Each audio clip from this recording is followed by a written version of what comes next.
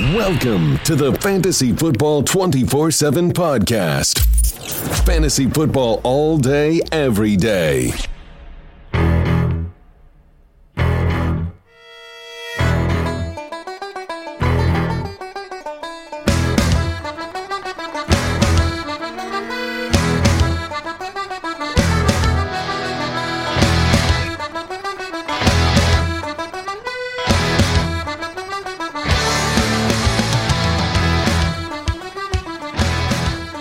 Hello and welcome to the second episode of the FFB 247 Injury Report podcast. I'm your host, Ethan Turner. You can find me over on Twitter at eTurnerFF_PT.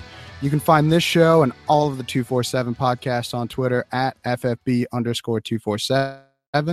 Make sure you check out the awesome website, 247fantasyfootball.com. So for those of you who didn't catch the first episode and are now wondering, what the show is all about, this is the go-to pod for the 24/7 family for all things injury related this season, to help you make those all-important start-sit decisions, and as well as drop in all kinds of injury knowledge on you guys. I think the injuries are a huge part of winning in fantasy football leagues, and we're here to help you out. This week, I'm joined by the man, the myth, the legend, the Bayou Baller himself, and the host of the Fantasy Football 24/7 Redraft podcast, D-Bro. D-Bro, how we doing tonight, brother? That's a big intro to live up to, Ethan. I'm doing pretty good, man. How are you doing? I'm good, man. I figured you deserved kind of that Game of Thrones, all the titles. You got to give them all the titles. All the titles, all the love. Well, there is one thing true about that before we get rolling here. I do drink and I do know things. So there's that. That's right. So if you guys want to check out D-Bro, he's on Twitter as well at D-Bro_FFB. So we have a pretty good show tonight. We're going to be counting down our top 5 post-injury value coming to redraft season. For those of you that don't know, D-Bro does have a little bit of a medical background. So he and I were discussing, where the values at this year in terms of players coming back from injury, or players that, we think had a down year last season based on an injury. So we all know that the players that are returning from injury can kind of slide down in ADP. The thing is, how do we know which of those players are going to be a value and which ones are risk? Aaron Rodgers, for example, obviously he's a top 5 player that got injured last season. But you're not getting him at a value per se this season. He's still QB1 or QB2. You're not getting any kind of injury discount on him in drafts. So we're kind of looking for those guys that aren't like Aaron Rodgers, the guys that aren't like Carson Wentz and Deshaun Watson. Obviously, those guys have actually gone up in ADP despite having pretty major injuries. So that's not exactly what we're going for here. We want those guys who are going to return or could possibly return huge dividends based on their current draft position. So, we sat down, we hashed it out. We got our top 5 guys we think, could be the guys that you want to invest in this season that are going to be having that little injury discount. So we're going to start things off here. We're going to go through this pretty quick. As all of our shows are going to be pretty quick. This isn't a long podcast for those of you that are new, 30 minutes or less. That's kind of our motto. So we're going to pick things up here at number 5. We have Charles Clay, tight end for probably the worst team in the NFL, arguably, in the Buffalo Bills. So last year, Clay at this time was being drafted 172nd overall as the tight end 24. And currently he's still being drafted as the tight end 24, but at the 210 overall spot. So that's a 40 spot drop off. Now, obviously Clay has a pretty significant injury history. Last season in week 5, he had a meniscus tear in his knee, as well as an MCL sprain that caused him to miss 3 games right in the middle of the season. And we kind of think that's why he had a down year last year. The meniscus, for those of you that don't know, is kind of a little crescent-shaped piece of cartilage that sits within the knee. You have 2 of them, one on each side, the inside of your knee and the outside of your knee, and it primarily works to help assist the lower part of the leg as it moves throughout the range of motion. You know, as you're kicking your knee up and down, your meniscus is kind of helping to make sure that everything stays in line. It also acts as a shock absorber, so any cartilage is going to be a shock absorber. So the interesting thing about the meniscus and meniscus injuries is that certain areas of the meniscus have really good blood supply, can heal themselves. And then there's other parts of the meniscus that you can't heal themselves. You have to go in with surgery. So knowing that Clay came back from that injury tells us, you know, it was probably a small tear in one of those areas that really has good blood flow. It's going to be able to heal up by itself. So that's the good thing. The other good thing is we've seen him come back. You know, he returned in week 9 last season, and, you know, honestly, didn't really have a very good end of the year. So Debro, what do you expect from Clay this season? And do you feel like he could come in and be a top 12 tight end in 2018? I love Charles Clay, huge value. And for what you're talking about, all the injury stuff, the weeks that we kind of feel like he was probably healthy either before the injury or healthy-ish towards the end of the season. Mm-hmm. So the games that, if you look at just the averages for the 7 games that he was conceivably healthiest, the beginning of the season, he was, before the injury, over that span, he was the tight end 4 in fantasy. For the final 3 weeks of last season, when he was presumably the healthiest, because his snap percentage went back above that 70% range, he was the tight end 9. So you look at points per game basis, he, on those 7 healthy games, 12 points per game, that would have put him as the tight end 4 on the season. So I love Charles Clay this year. Yeah, I agree. I think you also have to look at, you know, the outside stuff besides the injury. So, you know, there's 2 parts. There's the injury itself, and then there's, you know, all the things that are happening around him. So obviously he's got 2 new quarterbacks. One hasn't ever had really a consistent starting record, so we don't know if they're going to go to the tight end. But the Bills themselves as a team have targeted the tight end an average of 106 times a year since 2015. So there's obviously going to be volume. And another thing that I don't think enough people are talking about is their new offensive coordinator is a former Patriots tight end coach. So talk about a guy that knows how to use the tight end. Last year, he was second in targets behind Shady McCoy. We know that he was also tied with Zay Jones. Those 2 guys, you know, we have no idea what they're going to produce this coming season. Shady's obviously got his legal troubles right now, so we're not really sure. He's kind of up in the air. Outside of those 2, you're looking at Kelvin Benjamin, who hasn't shown to be a consistent producer as well. So I think that Clay could have a really good bounce back year if he stays healthy. Now we're going to move on to number 4 here on our list. We've got Ryan Tannehill, the quarterback from the Miami Dolphins. Tannehill is currently going as the 31st quarterback off the board at an average pick of 220th overall, which in a lot of the shallower redraft leagues, that's basically undrafted. You know, in 2 quarterback leagues, I think he's probably still going a little bit higher, but I mean, he's dirt cheap right now. So Tannehill's injury history is kind of an interesting case because he missed all of 2017 after an ACL reconstruction. And he also missed the last 3 games of 2016 with the same ACL injury. So essentially he had a partial ACL tear and opted to forego surgery in 2016 and attempted to just recover using only rehab. Now, as a physical therapist, I want everyone to know that it's not uncommon for everyday people to function at a high level, even with the damage to ACL. You don't always have to have surgery, but for an NFL player, you know, he was taking a risk and he knew that. So he tried to use conservative treatment. He was still wearing a brace coming into last preseason, and then he took a bad step and then re-aggravated that injury, opted to go for surgery, probably cost himself 7-8 games. You know, had he just gone with the surgery last season, you know, he could have played, or in 2016, he could have played all of 2017. So kind of a lesson for future football players out there. that maybe that's not always the best idea. So he tried it, obviously re-aggravated it, had the surgery. Debro, from a fantasy perspective, man, what do you think about Tannehill returning? Do you think he's going to be, top 24, let's say even top 16 fantasy option this year? How do we feel about Tannehill? I think, he's going to be, you said what, quarterback 31? The guy is going to be dirt cheap in drafts. For 2 quarterback leagues, he is a sneaky value. I really like him this year because last time we saw him on the field, the guy was setting career marks in a lot of different categories, whether it's completion percentage or touchdown percentage.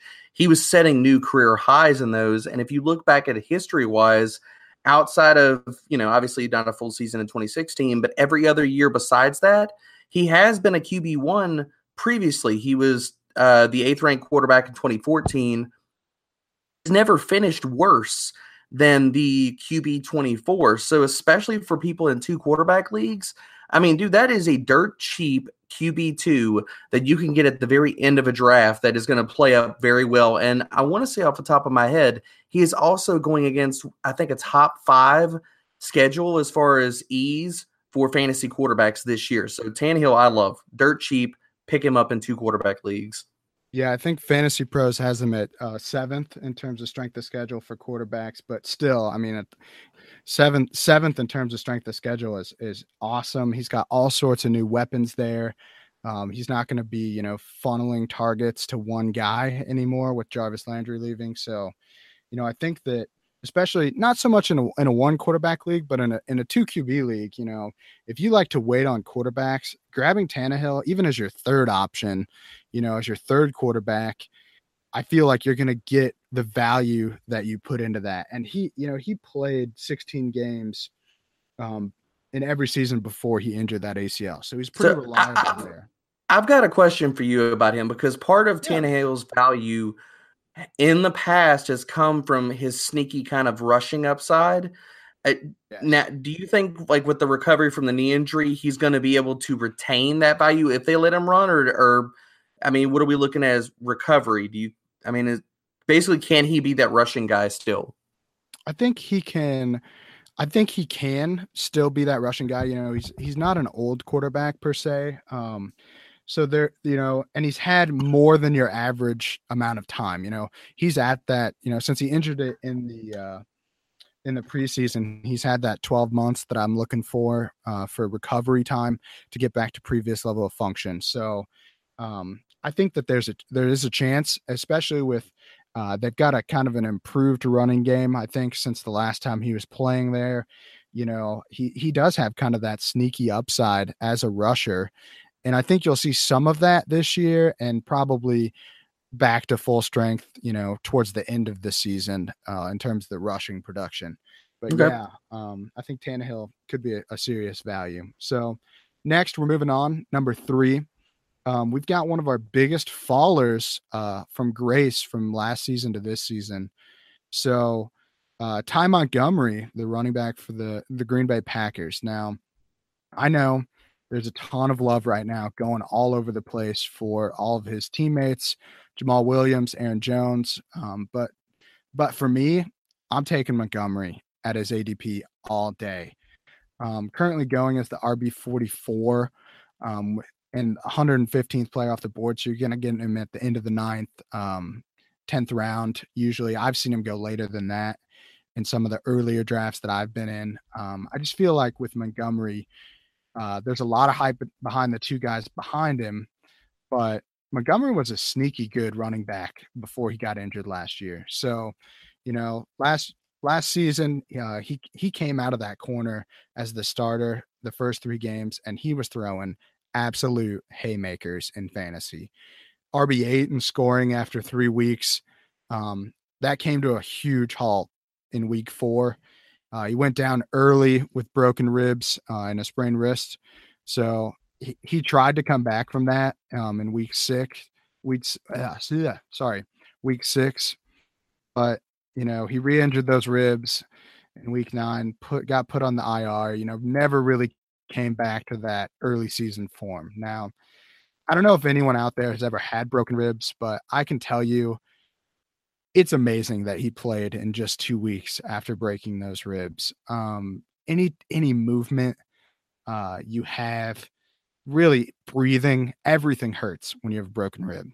And he had multiple broken ribs. So to even come back, man, that's some serious toughness. And I'm not surprised that it hampered him afterwards, because like I said, it is incredibly painful.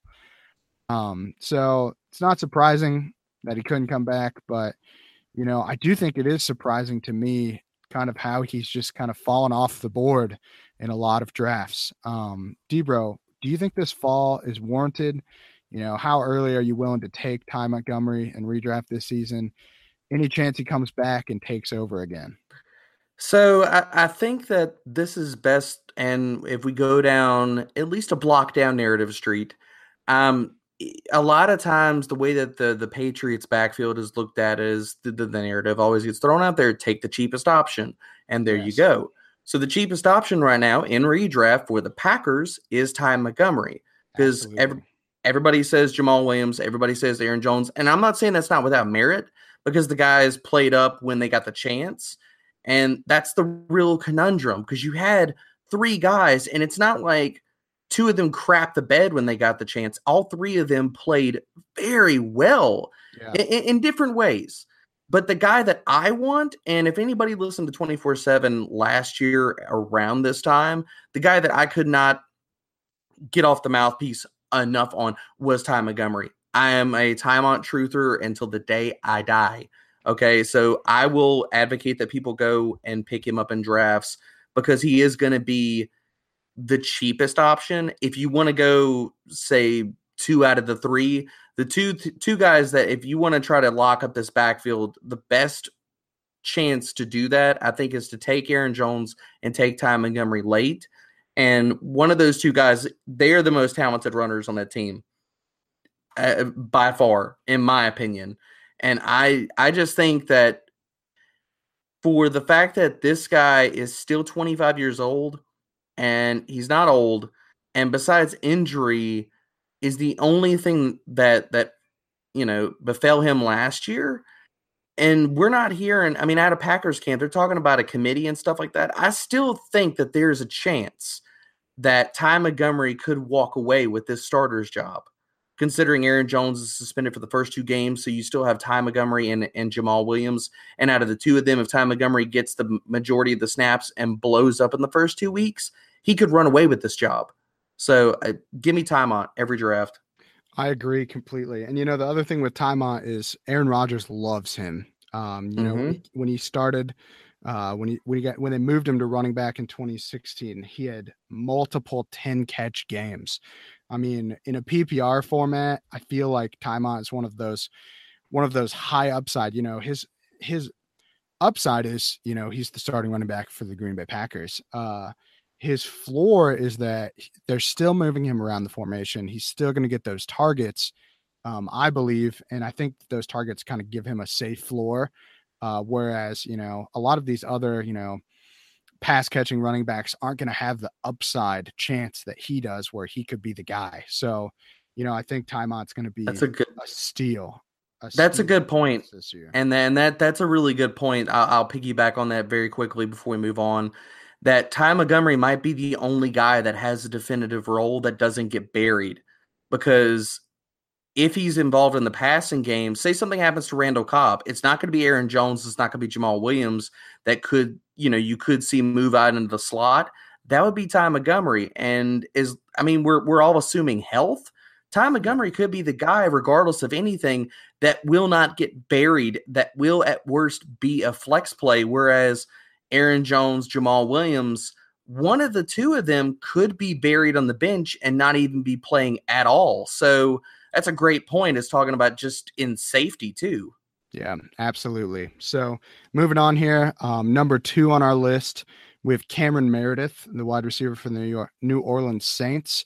The Saints signed Meredith for pennies on the dollar when the Bears opted to put that, what I considered a low ball tender on him this offseason.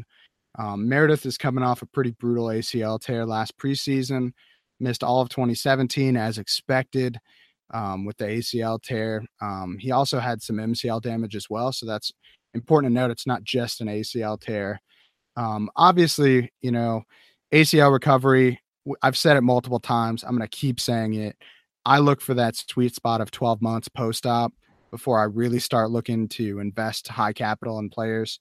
So he's going to be there before week 1. The nice thing about Meredith is that outside of that ACL tear, his injury history is pretty squeaky clean. So it's not like he's, a high risk player outside of that. So that's always something you want to see. And there's already some rumors coming around that, he's not even going to be on the active PUP for the preseason. He could get in there and get some snaps with Drew Brees. You're looking at him joining a top 10 offense in the league. You got Drew Brees, locking that baby down. I do think that Drew Brees is coming back for a resurgence. In terms of passing the ball, he had a down year last year, but I think Drew Brees is Drew Brees. He's going to produce. So, do you think that Meredith takes over as kind of that wide receiver 2 behind Michael Thomas? And is there a chance that Drew Brees and this passing offense buoys him up into, top 30 wide receiver range? Well, I put out a tweet, and I feel like when you came to me with this list of players, I pretty much was like, don't change anything. And partially that could have been a little bit self-serving in the fact that these are 2 in Ty Montgomery and Cameron Meredith. I am an absolute truther in both of them. I believe in the talent. So the big favorite stat, I put out a tweet about it, was that Drew Brees in 8 out of his 12 seasons in New Orleans has supported 2 top 36 receivers. And for everybody that wants to talk about the volume, that includes the last 2 seasons in a row. So if there's another guy that I'm going to put my money towards in being in that top 36, if that repeats, is going to be Cameron Meredith. Just look at what he did on the dumpster fire Bears team, and he played up and made Matt Barkley look great. I love Meredith. I think he could absolutely be a guy that could finish inside the top 36. Yeah, I think with Meredith, you were looking at a guy before he has that ACL tear that people are expecting to be the number 1 guy in Chicago. Obviously, the depth is not there, was not there at the time, but that talent, the talent and the breakout has already happened. So a quarterback upgrade is going to be a huge deal. So, all right, man, we're going to keep moving on here. We'll keep chugging through these. Number 1 post-injury player value heading into 2017, and I'll preface this with, this is cheating, I feel like, because this is an obvious answer, but it's Andrew Luck, man. Quarterback for the Indianapolis Colts. Now, I know if you guys have listened to this pod, the first episode of this pod, I'm going to hear a lot of, well, what the heck, man? You just said last week that you're not investing in Andrew Luck this season. And I did say that. I admit that I personally, I'm out on him, but this list is based on value, and there is a chance, it's not 100% chance, but there's a chance that Andrew Luck comes back and is 100% week 1. And if that happens, if he comes back and he is, the old Andrew Luck, getting him at QB 11 in the 98th overall spot is going to pay back, and it's going to be huge. With Luck's injury, there were a lot of questions, a lot of misinformation going around last season. I was telling everybody that I knew. Obviously, I wasn't in the fantasy biz, so to say, but I was telling everybody, I'm like, look, I don't know if he's going to start. I don't know what's happening with his shoulder. I think that there was probably some pain in that shoulder with the motion, and when there's pain, they're not going to put him out on the field. So he tore his labrum. Labram's a main stabilizer of the shoulder, or one of the main stabilizers, kind of is another cartilage, and it works like a suction cup. So it suctions the head of the humerus into the socket of the shoulder joint, holds it there. If you tear it, you lose that suction effect, and then you have an unstable shoulder. So he played through it. I think it got worse. I think they rushed his rehab on the way back. Shoulders are finicky, man. You can't rush a shoulder, and you definitely can't rush a shoulder for an overhead athlete like a quarterback. So all that being said, that's kind of the injury take. But Debro, do you think Luck can finish ahead of that 11th QB pick? What do you think his ceiling is? Is he top 5, top 3, number 1? When he's played in full seasons, here's his quarterback finishes. As a rookie, 8th, 6th, 2nd, and 4th. So you're getting him as a bottom of basement QB1. Even if he's like 75% Andrew Luck, he's not going to finish outside of a QB1 tier. So at worst, you're getting him at cost with top 5 upside. That's an insane value. Insane value. And we talked about with Tannehill, Luck has the rushing upside. He's good for about 2 to 3 rushing scores every single year. So I think that he's a big value. And that defense is still not good. The volume's going to be there. And just like Aaron Rodgers, Luck, the weapons around him, because everybody wants to talk about the weapons and be like, they're crap. Whatever, man. Luck is like Rodgers in the fact that the weapons around him, he plays them up. So as long as there are people with hands that can catch the ball, and here's the insert for the Ebron joke, but he is going to pay off on that price. Yeah, absolutely. I think Luck is just kind of the no-brainer here. In terms of, he is a guy that I really do think, if we see a full preseason, I don't expect him to still be at that QB 11. He's a guy that could jump up, but if he plays 16 games, dude, it's a lock. I think that he is a top 5 quarterback in the league. He's that damn good, man. So that was the top 5 list. We debated a lot of these other guys. I'm going to go through the list of kind of the guys that just barely missed the cut of the top 5. Quincy Enunwa, Chris Thompson, Chris Carson, Derek Carr, Pierre Garcon, and Jake Butt. Debro, anything you want to say on those guys? Anyone any of those names that really piqued your interest? Yeah, 2 names kind of stick out to me on that one, and it's got to be Pierre Garcon and Quincy Enunwa. Enunwa could easily, they're talking about playing him in the slot, and regardless of whether it's McCown or Darnold is a guy that targeted the middle of the field and a lot of slant routes in college.